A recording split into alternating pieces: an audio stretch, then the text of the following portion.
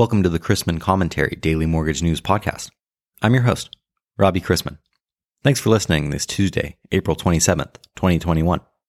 Topics on today's episode include the You Only Live Once economy, my interview with David Karandish on SaaS in the mortgage space, and just how robust that new home sales figure to close out last week was. Today's podcast is presented by Capacity. Capacity is an industry leader in mortgage automation that empowers mortgage professionals with instant knowledge and automated workflows. Thanks to 24/7 service, clients receive a superior experience throughout the entire loan process. Capacity connects apps, mines documents, captures tacit knowledge, and automates processes through a mobile-friendly chat interface. I still enjoy a McDonald's cheeseburger on occasion, and I remember sharing a Coke with the kids on my street between hoops games, having a bite of a buddy's cookie, or merely rinsing off a scratch with hose water. Now, there are some that tell you you'll die from doing any of those. Things are always in transition.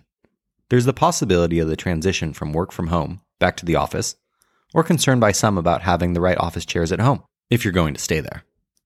It is still over a month until Memorial Day, but companies are already wondering, given that July 4th is on a Sunday this year, whether to give employees Friday off, Monday off, or neither.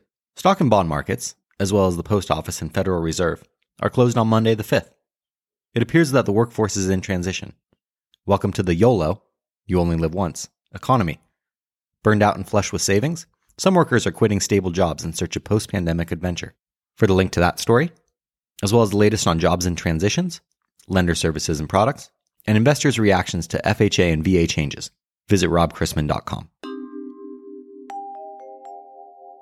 For today's interview, I wanted to bring on David Karandish, founder and CEO of Capacity. Capacity is an enterprise artificial intelligence SaaS company.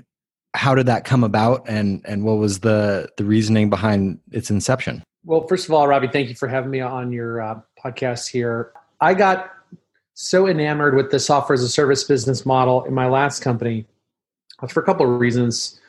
It has the ability to acquire a customer, maintain that customer relationship, and grow that customer relationship over time.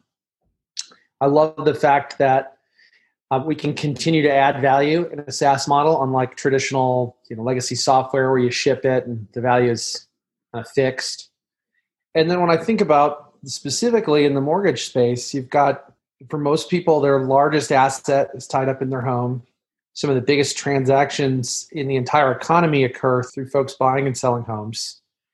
And so the opportunity to help make that process more efficient, more effective through automation, through AI, with a software as a service business model, the stars just all align together to help teams do their best work in this particular industry. And I think you're a great guest for this podcast, because when I tell friends I'd started this podcast, they go, "Oh, where can I listen to it? Should I listen?" I go, "No, it's not for you at all. It's business to business for mortgage companies." And so Capacity is great in that sense. How are mortgage companies using Capacity to close more loans faster? Yeah, a couple different ways. Starting from the very beginning, one of the most important aspects to getting your organization up and running is having a great onboarding experience. So companies like AmeriSave are using us to help streamline onboarding new loan officers, scaling up their operation, and truly building out a best-in-class organizational tech stack. Think about all the turnover that happens in the mortgage space between LOs jumping from company to company. They view this as a huge competitive advantage on how to both attract and retain their top talent. We've got other clients like PRMG that are using Capacity to help streamline the lending process, specifically answering refi questions, first-time home buyer questions, supporting the loan originators through the entire loan lifecycle, and then helping to go operationalize any key initiatives, any key policies and procedures that need to be distributed throughout the organization. And so you could think of Capacity as your internal help desk plus direct tie-ins to the loan origination software platform, your GSE guidelines, that sort of thing.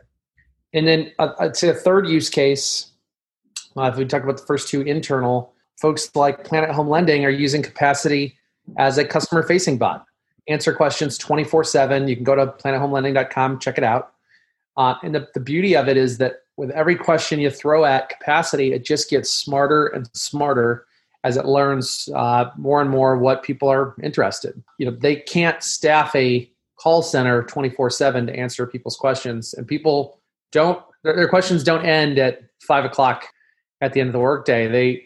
People have buying questions throughout all hours of the night, through all multiple locations, mobile, desktop, iPad, you name it, and Capacity is there to help fill in the gaps.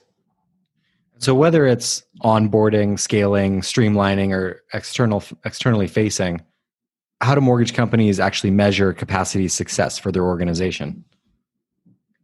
It's a couple of different ways. I'll use one recent example. One of our clients placed Capacity on their kind of customer-facing website. And in that time, for about an 18-month period, as a banking client, grew their total assets under management by about 40%. We were able to cut their call center volume down by 20%. And then when they went and looked at their NPS scores went up by 10 points after adopting Capacity. So you have a larger revenue, lower costs, better overall customer sat.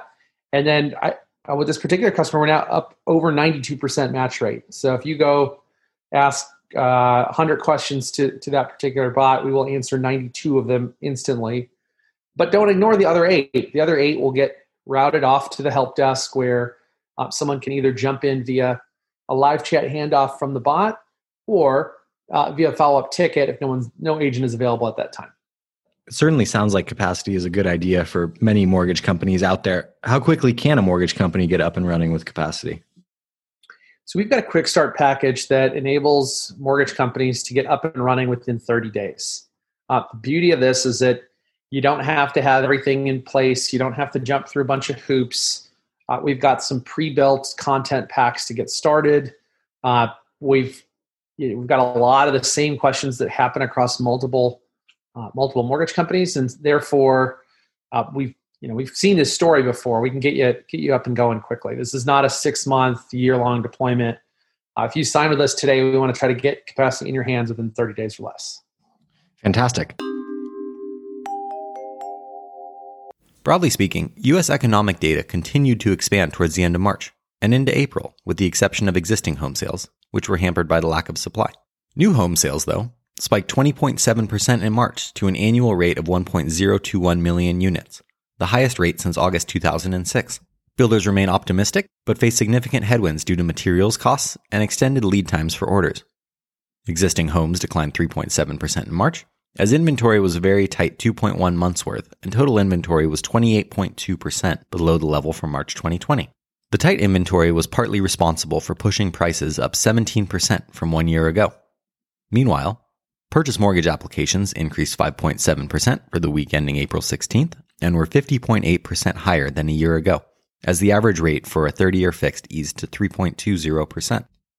The FOMC meets today and tomorrow, and while there are not any expected policy changes, the market will look for the committee's read on recent inflation trends in the statement, as well as the minutes when they are released in mid-May. Normally, there isn't much Treasury or rate movement preceding a Fed meeting, and the start of this week was no exception. No changes in policy are expected out of this week's Federal Open Market Committee get-together, which means the Fed should remain accommodative. But bond prices and rates could be swayed if the statement is unusually positive on the economy. The Mortgage Bankers Association's latest forbearance and call volume survey revealed that the total number of loans now in forbearance decreased by 1 basis point to 4.49% of servicers' portfolio volume in the prior week as of April 18th.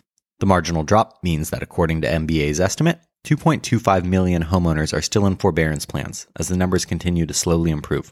Today's economic calendar begins shortly with Redbook same-store sales for the week ending April 24th and will be followed by home prices from Case-Shiller and FHFA, both for February. After that, markets will receive April's consumer confidence figures, Richmond Fed Manufacturing and Services, and Dallas Fed Texas Services. There will be a $62 billion 7-year Treasury note auction in the afternoon, and day one of the 2-day FOMC meeting also gets underway. Today sees the last mortgage-backed security purchase operations on the current schedule by the Fed at up to $5.3 billion of 2% and 2.5%, before the desk releases a new purchase schedule covering the April 28th to May 13th period in the afternoon. We begin National Babe Ruth Day, with agency MBS prices down worse a smidge, and the 10-year drifting up to 1.58% after closing yesterday at 1.57%. Let's wrap up with a joke and some housekeeping.